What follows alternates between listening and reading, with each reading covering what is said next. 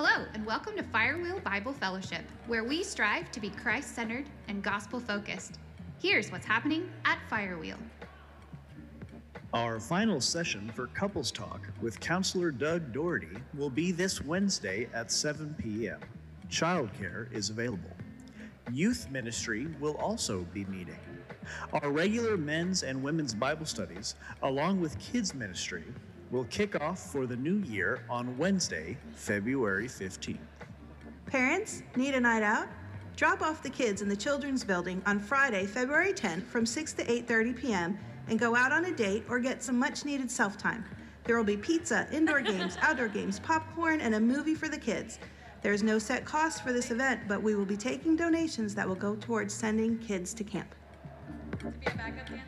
February 12th, join us for a special event as we welcome Pastor Joe Allen, chaplain at Dallas Theological Seminary, as our guest speaker at our 11 a.m. service.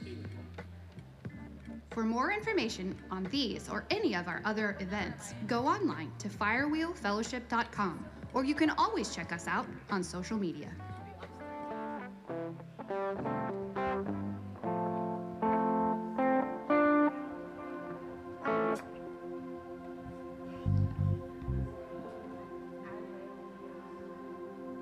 Good morning, Firewheel.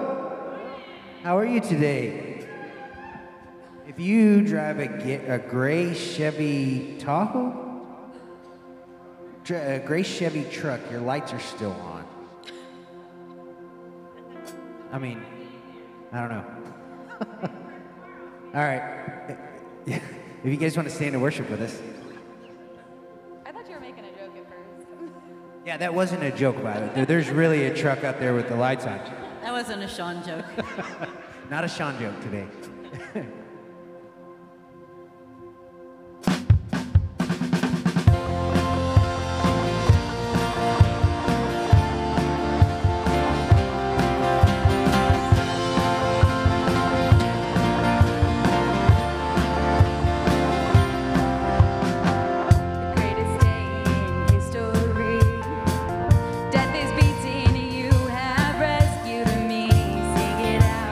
Jesus is alive.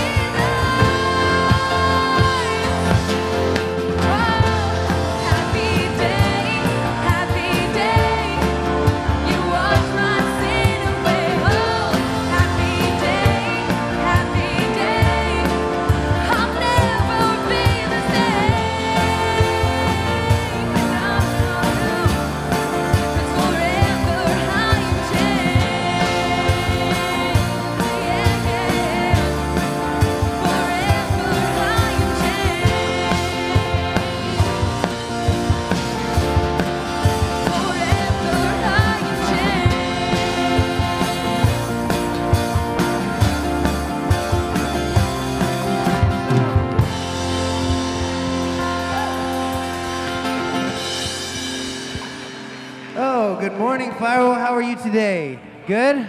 Yes, we are so happy that you're here at church this morning. Let me pray for us. Dear Heavenly Father, we thank you for this morning. We thank you for this time together. God, I just thank you for each and every person that walked in that door this morning. God, I ask that if they got burdens and they brought them, that they just turn them over to you this morning. Just give them to you and just let them know that you are near and that they can turn anything over to you. God, we love you and we thank you. And all God's people said, amen. If you'll go and find 2 or 3 people and tell them they're loved, that would be awesome.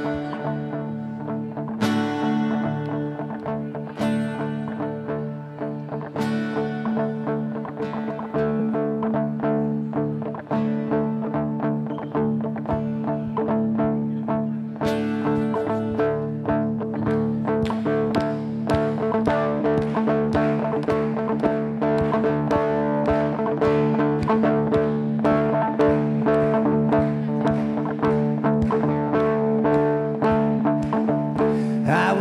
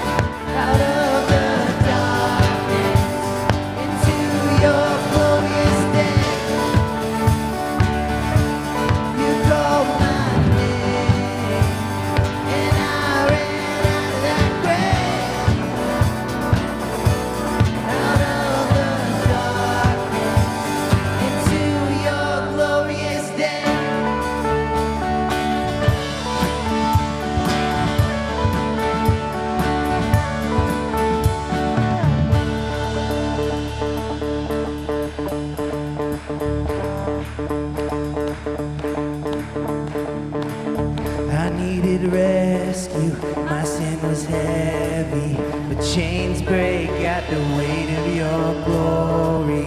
I needed shelter, I was an orphan. Now you call me a citizen of heaven. When I was broken, you were my healing. Now your love is the air that I'm breathing. I have a future, my eyes are open, 'cause when you called my name, I ran out of that grave, out of the darkness, into your glorious day. You called my name, and I ran out of that grave, out of the darkness, into your glorious day.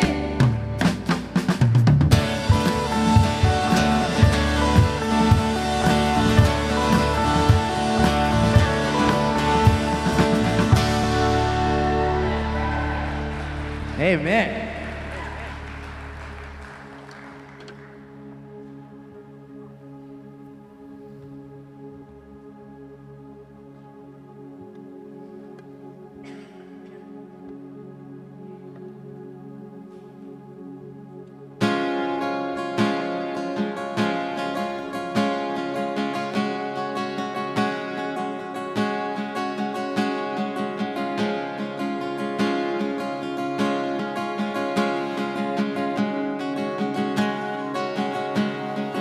Christ is my firm foundation,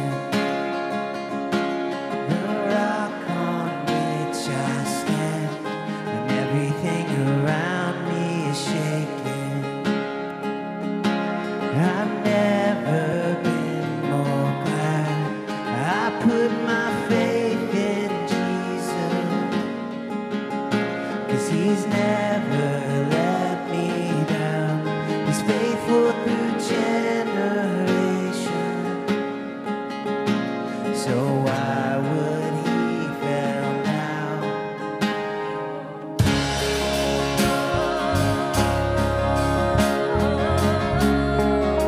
He won't.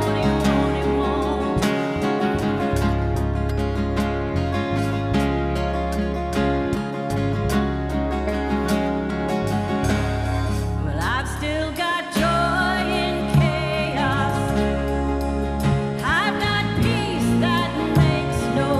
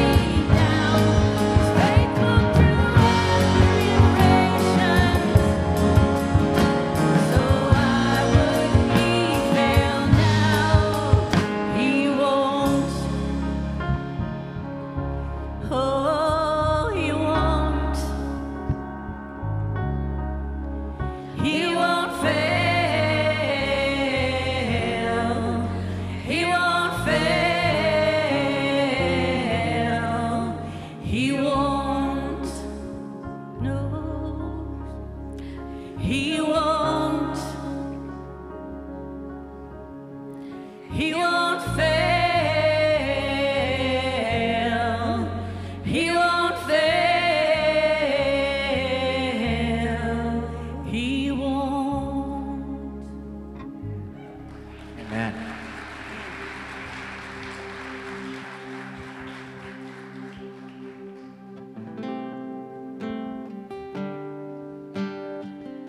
Good morning. Hey, my name's Kevin Davis, and I am one of the elders here at Firewheel Bible Fellowship. I also have an opportunity to be one of our church teachers here on Sunday morning.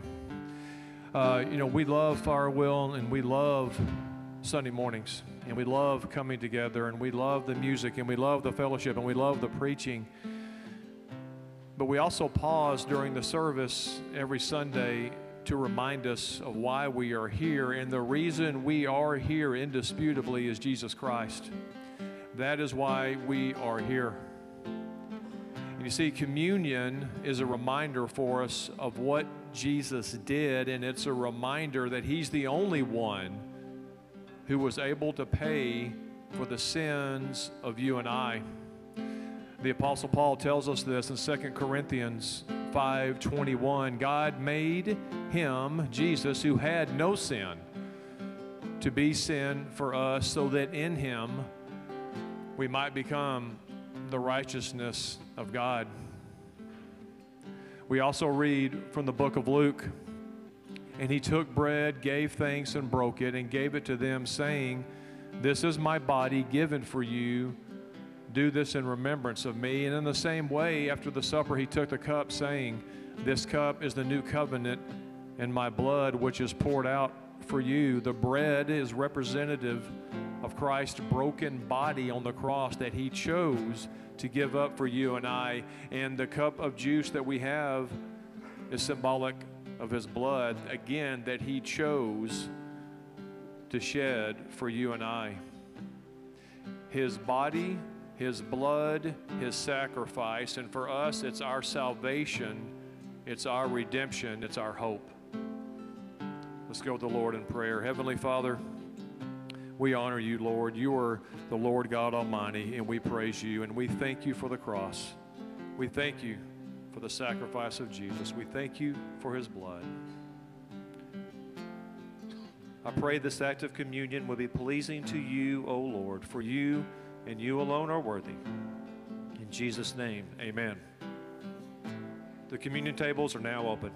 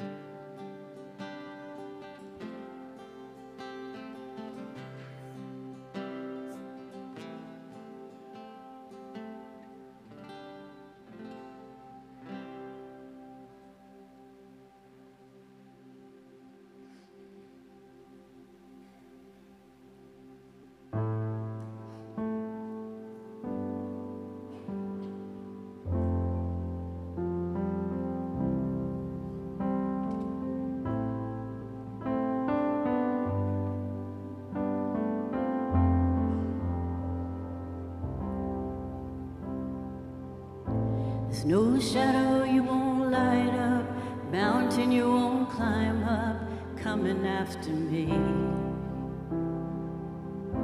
There's no wall you won't kick down, lie you won't tear down, coming after me. There's no shadow you won't light up, mountain you won't climb up, coming after me. There's no wall you won't kick down, lie you won't tear down, coming after me.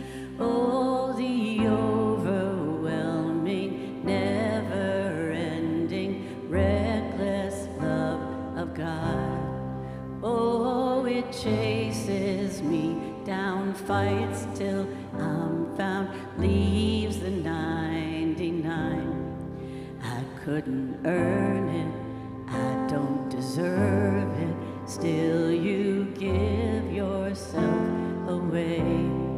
Oh, the overwhelming, never-ending, reckless love of God.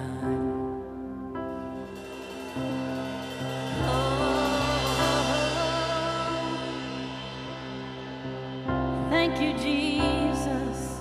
Oh, thank you, Jesus. And oh, what a Savior. Isn't He wonderful? Sing hallelujah. Christ is risen. Bow down before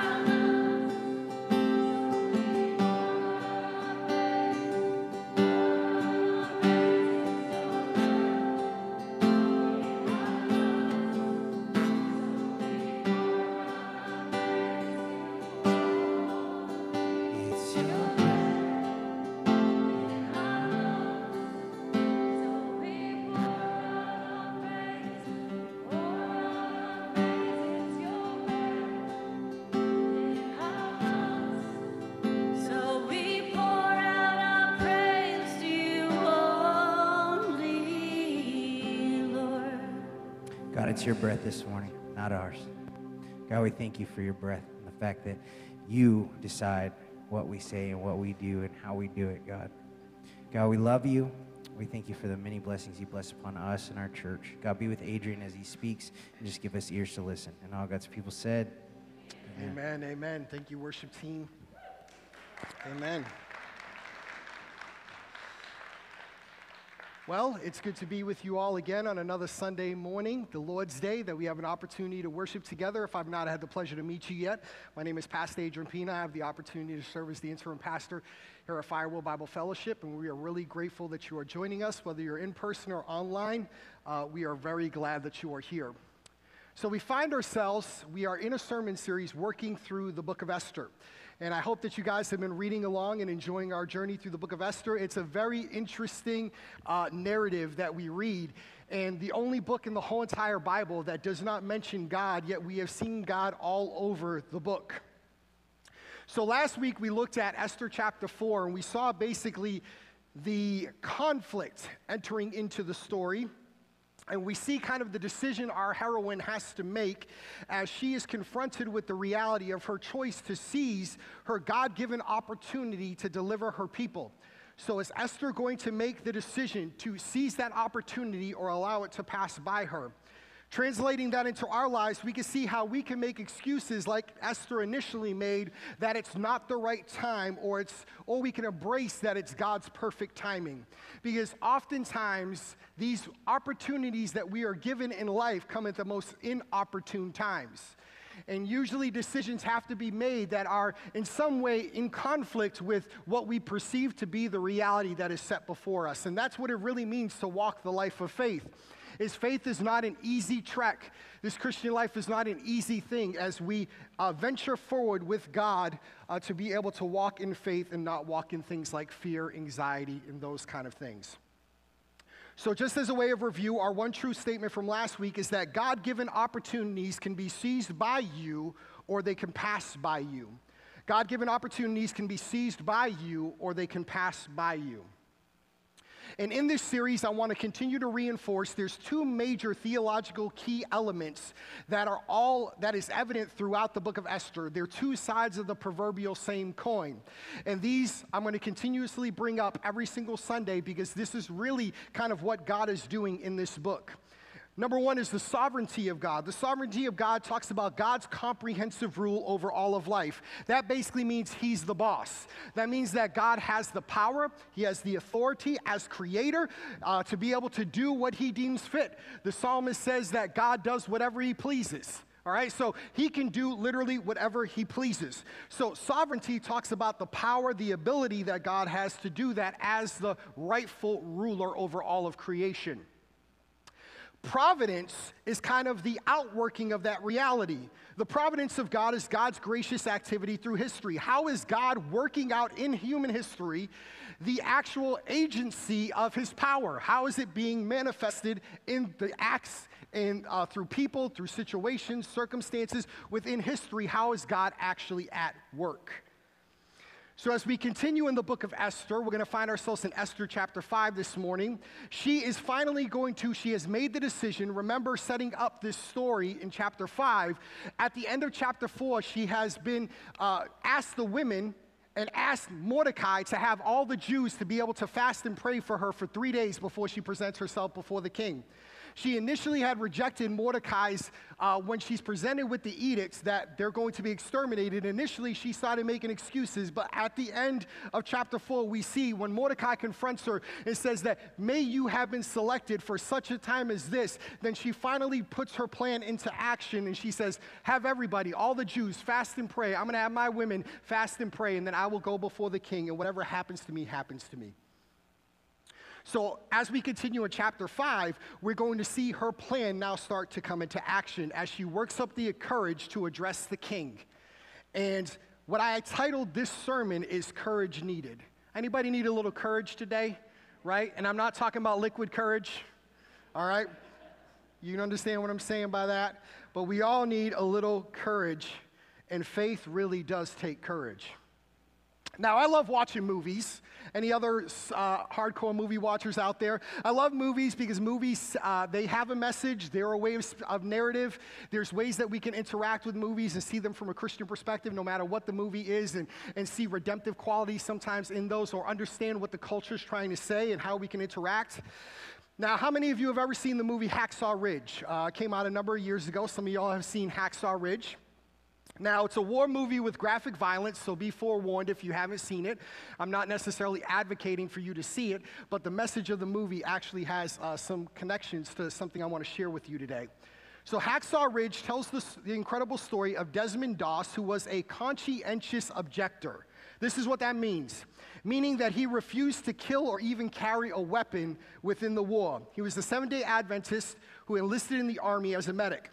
He suffered tremendous persecution and rejection from his fellow soldiers and superiors for his beliefs. Armed with nothing more than a Bible and his faith, Doss single-handedly saved 75 men without firing a bullet in the bloodiest battle of the Pacific in World War II. The fighting took place on a 400-foot cliff, which was fortified with Japanese machine guns and traps. But what happened was the key to winning this, and it was the key turning point in winning the battle in Okinawa. In the movie, Doss, played by Andrew Garfield, is essentially alone on the ridge outside because there are many wounded within his troop, and his troop had retreated. And so what he does is he lowers injured soldiers down the ridge with a rope tied around their waist and using the tree trunk as a pulley. And he's actually lowering them with all of his physical strength, lowering them down this 400-foot cliff. The most moving thing, and one of the most moving elements of the movie, is the scene where he's just weary, his hands are bloodied, his face is all sweaty, guns are still blazing around him, and he just says this: "Lord, help me save one more. Lord, help me save one more." Here's a picture of President Harry S. Truman, who presented Doss with the Medal of Honor on October 12, 1945. He was the first conscientious objector to ever receive this medal. It's really a story of incredible courage and a story of great honor. What is courage? When that word comes to mind, many of you may think of many different things. You may think of a specific person that exemplified this, maybe. You might think of certain characteristics and qualities and traits. Well, courage is the quality of mind or spirit that enables a person to face difficulty, danger, pain, etc., without fear, and to exhibit bravery. Let me say that again. Courage is the quality of mind or spirit that enables a person to face difficulty, danger, pain, etc., without fear, and to exhibit bravery. Another definition I ran across said this: it's the ability to do something that frightens one. Courage is the ability to do something that frightens one. Courage is always coupled with fear. And courage is something that is an active thing that somebody demonstrates, that somebody does. And when we look at our heroine of the story, Esther, she's going to demonstrate tremendous courage in our passage today. And I think it's very emblematic for all of us because we all can use a little more courage at times. Because we all are going to face difficult circumstances. We are all going to have to face decisions, that we're all going to face obstacles where, here's my one truth for you today, is that incredible faith requires incredible courage. Incredible faith requires incredible courage. The walk of faith will require you to utterly depend upon God, to be able to make decisions and to be able to walk out this thing we call the Christian life in the face of lots of opposition. Incredible faith requires incredible courage. So if you want to follow along in your Bible, we're going to start right in Esther chapter 5, starting at verse 1. Now, before we get into the text, I want to introduce you to Mission Impossible. You know, you can hear the soundtrack in your mind. So here's what I mean by introducing you to Mission Impossible. There's 4 objectives that basically Esther is going to have to deal with, this reality, if she so chooses to go forward with her plan. Number 1 is she had to speak to the king, which if she wasn't accepted, the penalty was death. We talked a little bit about that last week. If he did not extend the golden scepter to her, then she would be executed because she went before the king without permission. So that's number 1. Number 2 is that to make her appeal to the king, in doing so, she was essentially confessing to the king that she was a Jew, which had not yet been revealed at this point in the story. So she basically would have to tell the king that she was lying about her ethnic identity and who she truly was. That's number 2. Number 3 is Esther has to try to get the king to reverse or somehow act upon an irrevocable law. If you remember back to when this edict was addressed and was sealed to basically execute the Jews, we talked a little bit about the law of the Medes and Persians. That when the king executed an edict, it was irrevocable in that cultural context. So basically, the king couldn't take it back. So she had to somehow, some way, get the king to be able to act upon or do something in relationship to an irrevocable law that had already been put in place. And then lastly, Esther has to stand up to Haman, who's the villain of the story, who's the second most powerful man in the known world. Esther, this is your mission if you should choose to accept it. And this mission will self-destruct in 30 seconds. All right, so this is like mission impossible. For all accounts and purposes, on a human level, this is an impossible task. But isn't it good to know that there's nothing impossible for God? Amen? So Esther, as she accepts this, she's going to demonstrate incredible faith and courage because it takes guts because she has no idea how the story's going to work out. Please, when you're reading the scripture and you put yourself into this narrative, remember, she doesn't know the end from the beginning. Unlike you know the end of the story. So put yourself in her shoes, imagining at that time she doesn't know exactly what's going to happen. She's willing to step in faith, but it may mean her very apparent demise. So let's look at verse 1, the entrance of Esther. On the 3rd day, Esther put on her royal robes and stood in the inner court of the king's palace, in front of the king's quarters, while the king was sitting on his royal throne inside the throne room opposite the entrance to the palace. So here she goes now, going to enact this plan as they've already fasted and everything, as we said, and now she's going to present herself before the king. I can't imagine what's going on in her head. She's trying to find the perfect outfit. She's probably trying to talk up herself to work up the courage. She knows that this could be the last time that she puts on these clothes, the last time she walks the halls of this palace. It's probably the scariest moment of her life because her life is not in her hands. There's no way she can control the outcome. By breaking the law and entering into the king's court unannounced, she can face very apparent demise. On a legitimate reason, she has to be afraid, but she's resigned herself to whatever will happen, will happen. Here's the thing about courage. Courage can only be expressed in the face of fear, difficulty, pain, or anger. Courage requires kind of the opposite of it in order for it to be enacted. And so that means that you're wrestling internally with kind of a tension. I can imagine putting myself in her shoes that internally I would be feeling a lot of different emotions. To be able to work up and overcome this fear, to be able to walk out and to be able to fulfill this plan which she had placed in her mind and in her heart. Now, one of my biggest fears in life is heights. Anybody else afraid of heights? I hate heights. When I get around heights, if any place where I do not feel secure, my feet to the ground, my feet start, my legs start doing this number, start turning to jello, and I just collapse like a ball, like I'll go into the fetal position. That's how deathly afraid of heights I am. Now, my wife did not know this. So Jen did not know. She did not find out to the 2nd year of our marriage that I was afraid of heights. So let me tell you how my wife found out I was afraid of heights. So we had a great 2nd anniversary in Washington, D.C.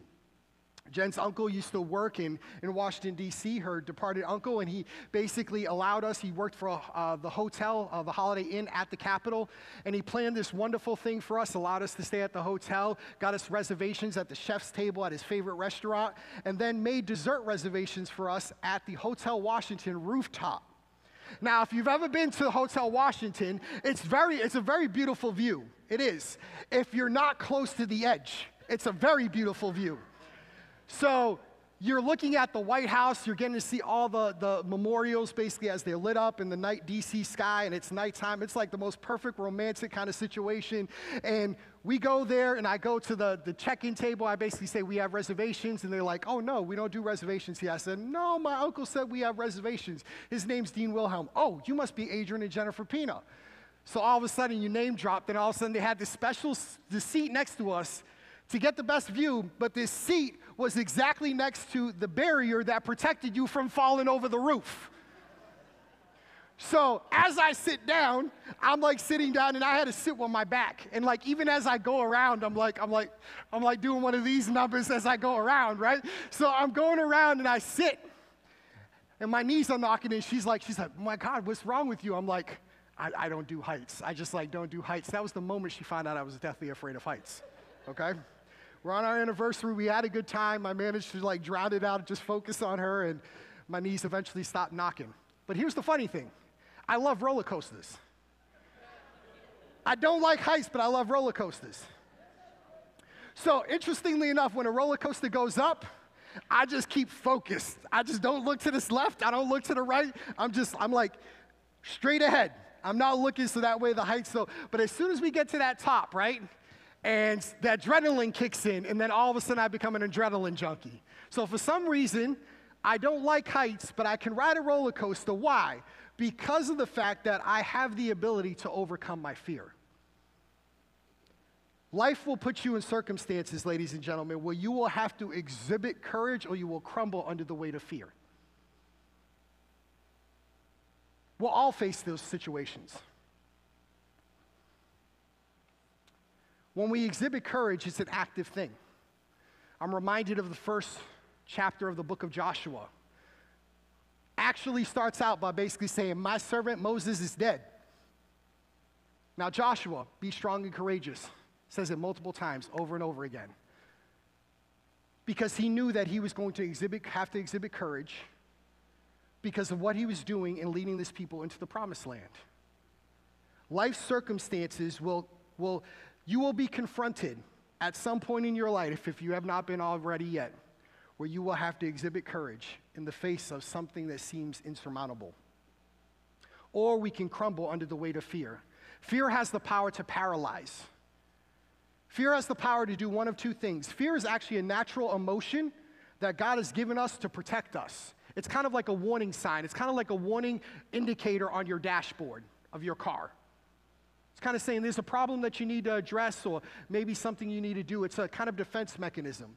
But fear can also not only protect you, it can paralyze you if you allow it to. It'll literally freeze you in place.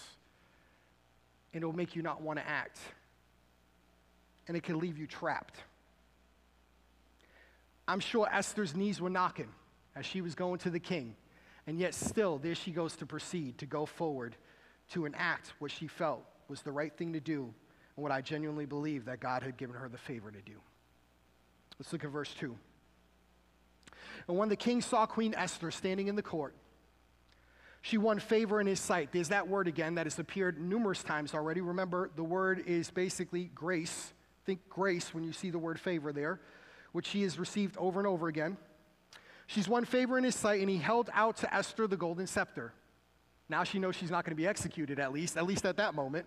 He holds out the golden scepter that was in his hand. Then Esther approached and touched the tip of his scepter. And the king said to her, "What is it, Queen Esther? What is your request? It shall be given to you even to the half of my kingdom." Esther stands as the only hope for the Jews because no one else could go before the king besides her. She's uniquely positioned on purpose for purpose to be in this spot at this moment for her to be able to speak on behalf of her people. The king was not literally going to give Esther half the kingdom. It's an exaggeration. He's basically saying, honey, whatever you want, ask of it. If it's in my power, I'm going to give it to you. I will grant your request. So this is how this is introduced. The golden scepter is extended. Now she's given permission to speak, to be able to make her requests known. Here's a principle for you. When we walk in courageous faith, I believe God gives us generous grace. When we walk in courageous faith, God gives us generous grace. Over and over again, we see the word favor, grace that's extended to Esther over and over again. Why? Because she continues to walk in faith. She doesn't have all the answers. Like I said, she doesn't know the end from the beginning like we do because now we read the whole and complete story, but yet she's acting upon that which she knows, and she's taking the steps of faith, and God continuously is extending her favor, opening door after door after door after door. Remember, this is a Jewish woman in a Persian kingdom who should never be in the position that she is in if not for God. And so God opens up the opportunity for her. He continues to extend to her generous grace. And I believe the same thing for you and I. I believe that God is asking his people to trust him and to walk in faith. And when we trust him and we walk in faith, God will never take us where his Spirit is not leading, and he will never take us where he does not open the way and gives us the grace necessary to be able to fulfill his purpose and his plan. God knows that you and I, we need his grace and that we need courage to follow his purposes for us. So we see as Esther receives this favor. Now, what is her request? Look at verse 4. So now she opens her mouth and she speaks. What is she going to ask of the king? And Esther said, "If it please the king, let the king and Haman come today to a feast that I have prepared for the king." Now, if you have been part of this series at all or are at all familiar with the book of Esther, remember, our king loves to party. So, of course, he's going to be there. So she wants to prepare a banquet, a party for him. Then the king said, "Bring Haman quickly so that we may do as Esther has asked." So the king and Haman came to the feast that Esther had prepared. Look at verse 6. And as they were drinking wine after the feast, the king said to Esther, "What is your wish? It shall be granted to you. And what is your request? Even to the half of my kingdom it shall be fulfilled." Then Esther answered, "My wish and my request is," verse 8, "if I have found favor," as she has already found favor, now she's reiterating that reality. "If I have found favor in the sight of the king, and if it pleases the king to grant my wish and fulfill my request, let the king and Haman come to the feast that I will prepare for them, and tomorrow I will do as the king said." So, king, you're here at this party that I prepared for you. Now the king says, "Okay, tell me what your wish is. I want you to come back tomorrow with Haman, and we're going to have another party." And that's basically what she wishes. And when you read the story, it seems to not make sense until it totally does make sense. It's like, why does she want to extend further at least a 24-hour period for what she is actually enacting? But we'll see how God is working behind the scenes. It's probably not the smartest thing to do, if you think about it, to talk to the king and his second in command who made this edict to kill the queen right in front of everybody. And so she suggests that the king and Haman would be alone for this dinner for her. God's working behind the scenes. Why does she use 24 hours? Because God's working behind the scenes. Little do we know until we continue on in the story that Haman is going to enact the first part of his plan, which ends up actually being his own execution to set it up in a 24-hour period. Haman's drunk with wine, and then he gets angry when he sees Mordecai, and in seeing Mordecai, he decides and gets really bad counsel that he should build these gallows. Well, 24 hours later, he's going to be confronted with that reality. So in that time, the waiting, God was working. Now, years ago, an aircraft carrier took off from LaGuardia and almost instantaneously ran into a flock of geese. Many of y'all probably know this story. The pilot, Chelsea Sullenberger III, affectionately known as Sully, made several lightning-fast decisions and performed dozens of complex flying maneuvers in a couple of minutes, and the plane landed safely on the Hudson River. Not a single person perished with what should have been a disastrous event. Lots of people said it was a miracle. And I wouldn't for a moment say that God was not involved in the process. But the reason the plane landed safely was that Sullinger had been flying planes and gliders and teaching others to do so for over 30 years. His character had been so formed in all of those complex thoughts and actions that they became second nature. The New Testament theologian N.T. Wright says this, that the danger in using the word miracle, in other words, is that we assume it's zero-sum, either or. Either God did it or the pilot did it. But the reality is we put those things in conflict as if they should be in conflict. Here's the application I want to make, is that oftentimes we live in a culture that wants to microwave things, wants to instantaneously. So we think that God is not working because God doesn't work exactly at our beckoning call. What's the purpose of a microwave? To heat up something real quick. So it's like we drop a prayer to God, we expect him to move exactly at that moment, and if God doesn't move exactly at that moment, then somehow God is not working. That's not true, ladies and gentlemen. The things that are miraculous does not equal instantaneous. And it doesn't mean that things that God is doing is not attributed perfectly to him and that God is working in order for things to be able to happen in your life. God has been working throughout this story, and it's taken little periods of time. God removed a queen, had a messed up season of The Bachelor in order for a foreign woman to become queen. She was separated from the king for over 30 days. She fasts and prays for 3 days before she then approaches him. And I would say, and I hope that you see the thread line of this whole entire story as we've been working through it, God has been at work behind the scenes. It hasn't been instantaneous, but God has not stopped working. Don't stop praying for what you believe and what you're asking God to do. Just because it doesn't happen when we expect it to or want it to does not mean that God cannot perform a miracle over time and that God cannot be working behind the scenes. My encouragement to you and to me is that can we have enough courage, can we have enough faith to say that God, even if you do not work instantaneously, I'm still going to trust you? That God, if you do not answer in the way that I intend or the way that I really want, if I'm honest with myself, can I still sit here and say that I'm going to trust you? Can we have courage to believe that when we make our requests to God, that even though we might be in fear or we might be scared, can we say that God, and be honest, that Lord, I'm afraid. And say that, Lord, I'm afraid, but I am not afraid to trust you.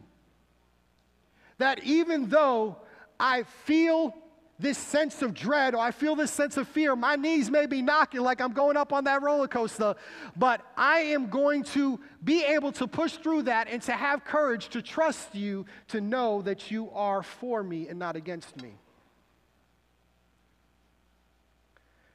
Can we have the courage to come to God to answer our request even if it's not the way that we intend? Can you have courage to wait on his timing and not on ours?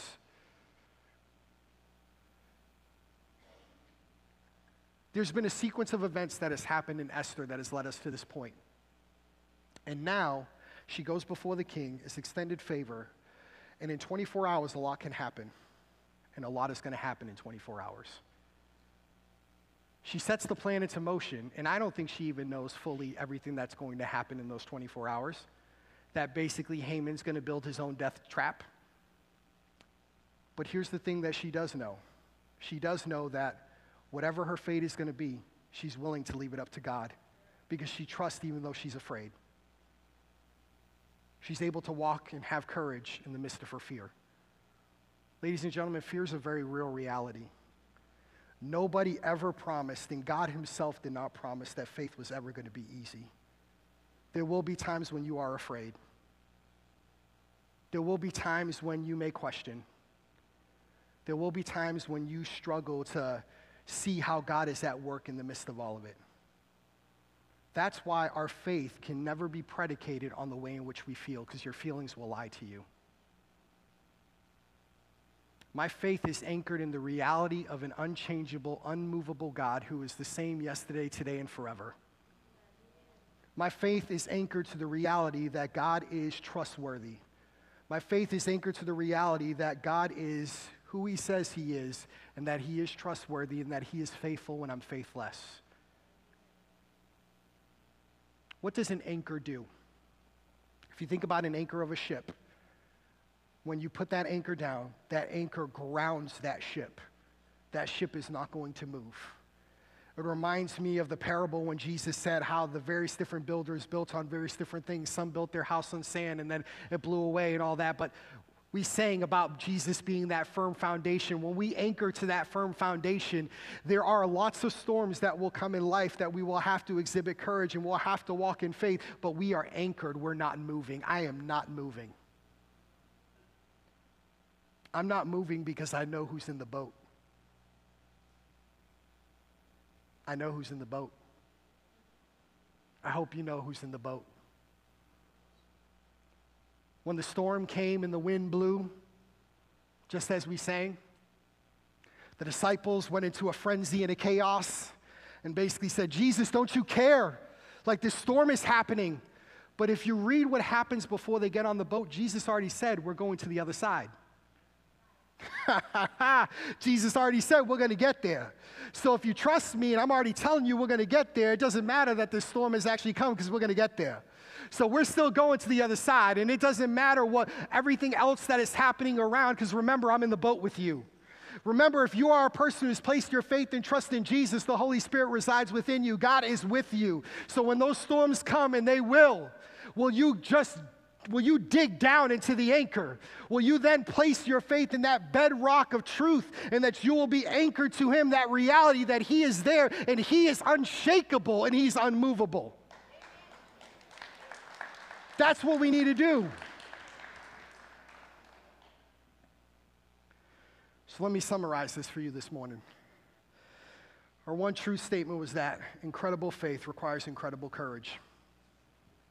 I read this story and I look at the story of a woman who was initially afraid and then is willing to execute the plan as she feels God has laid in her heart, and is willing to exhibit incredible courage in the face of the most clear and present danger.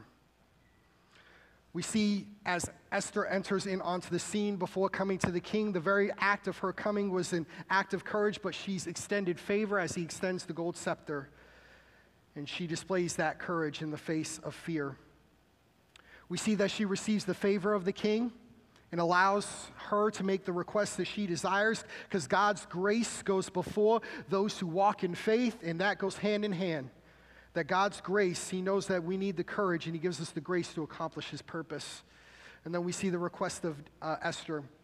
She requests not only one, but 2 dinner parties with Haman and the king, because she knows when is the right time for her to make the request. And little do we know that God is working in the background as Haman is setting up his own demise. It's a twist in the plot. But it takes courage to wait on God for Him to answer our request. So how can we put this into practice today? I'm going to encourage you with one thing. I'm going to encourage you to pray for courage. I'm going to encourage you to pray for courage.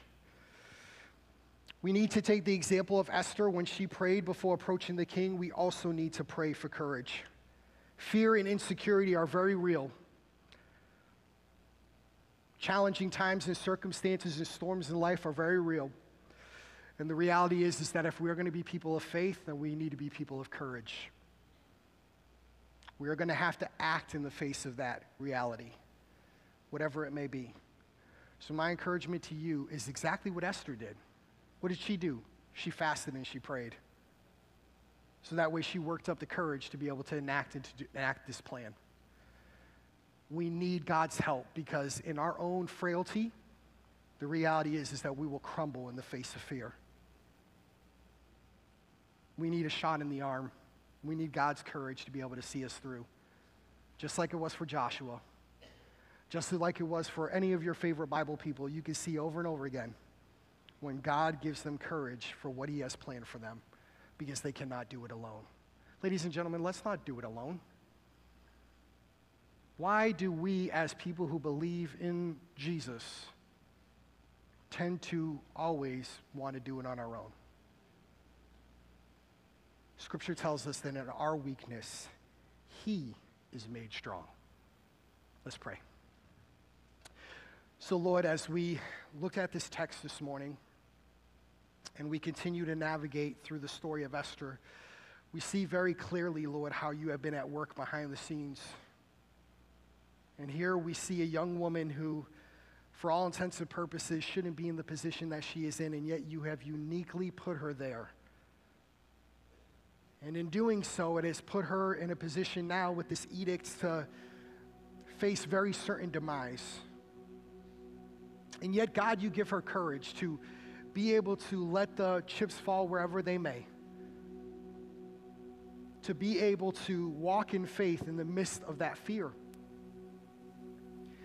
And Lord, when I look at this story, I'm reminded of how many times that I walk in fear and I don't walk in faith. We need courage, Lord. Because there will be storms, there will be obstacles, there will be difficulties, there will be many things that we face in this life. faith has never been promised to be easy, but Lord, you are our anchor. You are the one that secures us. You are that firm foundation. And Lord, I pray that we would not be moved,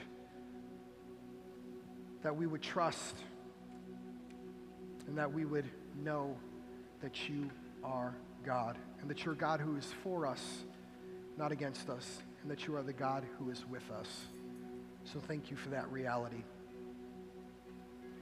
And so, Lord, as we just reflect upon that, I pray that you would give us hearts of courage even today. In Jesus' most precious and holy name, and by the power of the Spirit, we pray. Amen. We're going to take the opportunity. I'm going to ask the prayer team to come forward.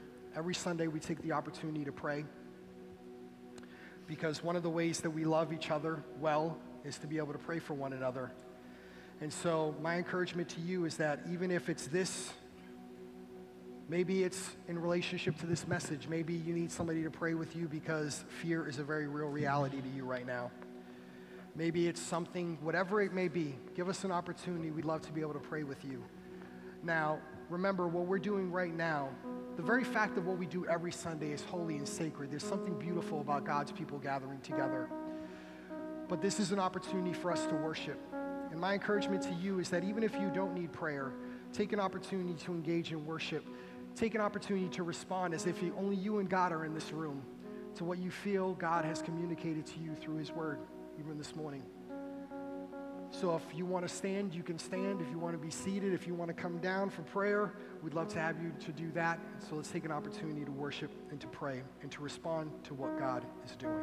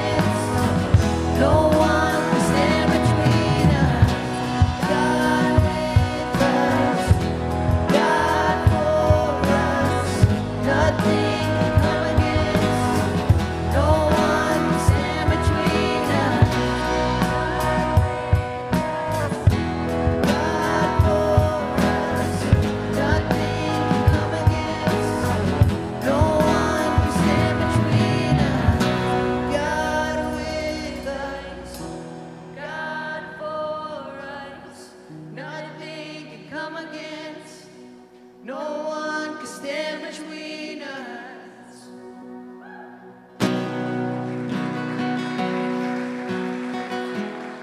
Hallelujah. Hallelujah. Well, y'all may be seated. If it's your first time here at Firewheel, we're really glad, as I said, that you are here to worship with us. On the screen behind me, there's a QR code, or you can actually fill out one of these connection cards. I'd encourage you, we'd love to see where you're at in your spiritual journey, to see if we can come alongside of you and how we can help you and serve you and your family. And so I'd love to be in contact with you and just see how you can get connected and just wherever you're at, where the Lord is meeting you at this time.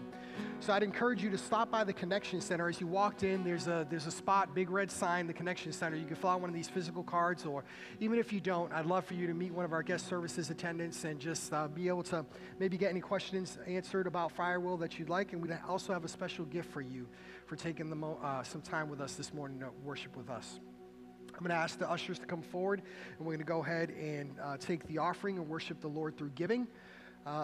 Every Sunday, we take this opportunity to do this as well, because we know that money is a tool that can be used for God's kingdom. And if we want to have a facility like this, unfortunately, last time I checked, we still have to, it takes money to do ministry on earth.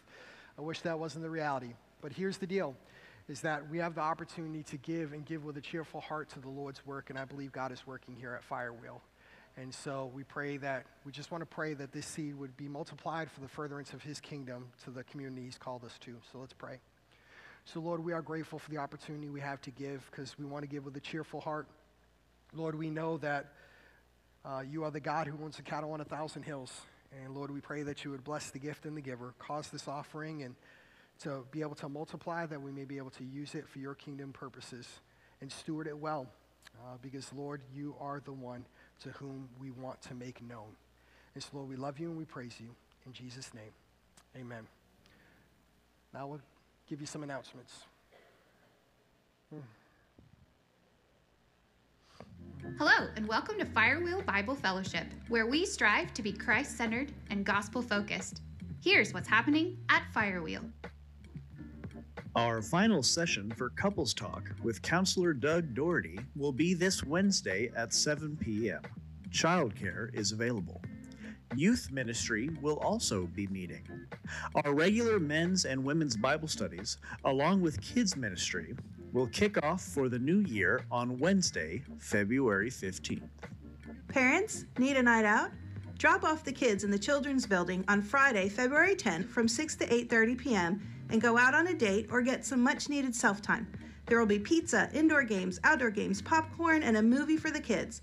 There's no set cost for this event, but we will be taking donations that will go towards sending kids to camp. February 12th, join us for a special event as we welcome Pastor Joe Allen, chaplain at Dallas Theological Seminary, as our guest speaker at our 11 a.m. service. For more information on these or any of our other events, go online to firewheelfellowship.com, or you can always check us out on social media. All right, guys, if you'll stand up, we'll pray our benediction and get you dismissed. And we will continue our trek through Esther next week. So may the Lord go before you to light your path and give you direction. May He go behind you to guide your steps. May He go beside you to keep you from stumbling. May He go above you to protect you. May He go within you to give you the power of the Holy Spirit. And may our Father in heaven always grant you the character that is greater than your gifts and humility that is greater than your influence. God bless you guys. Love you all so much. You are dismissed. We'll see y'all next week.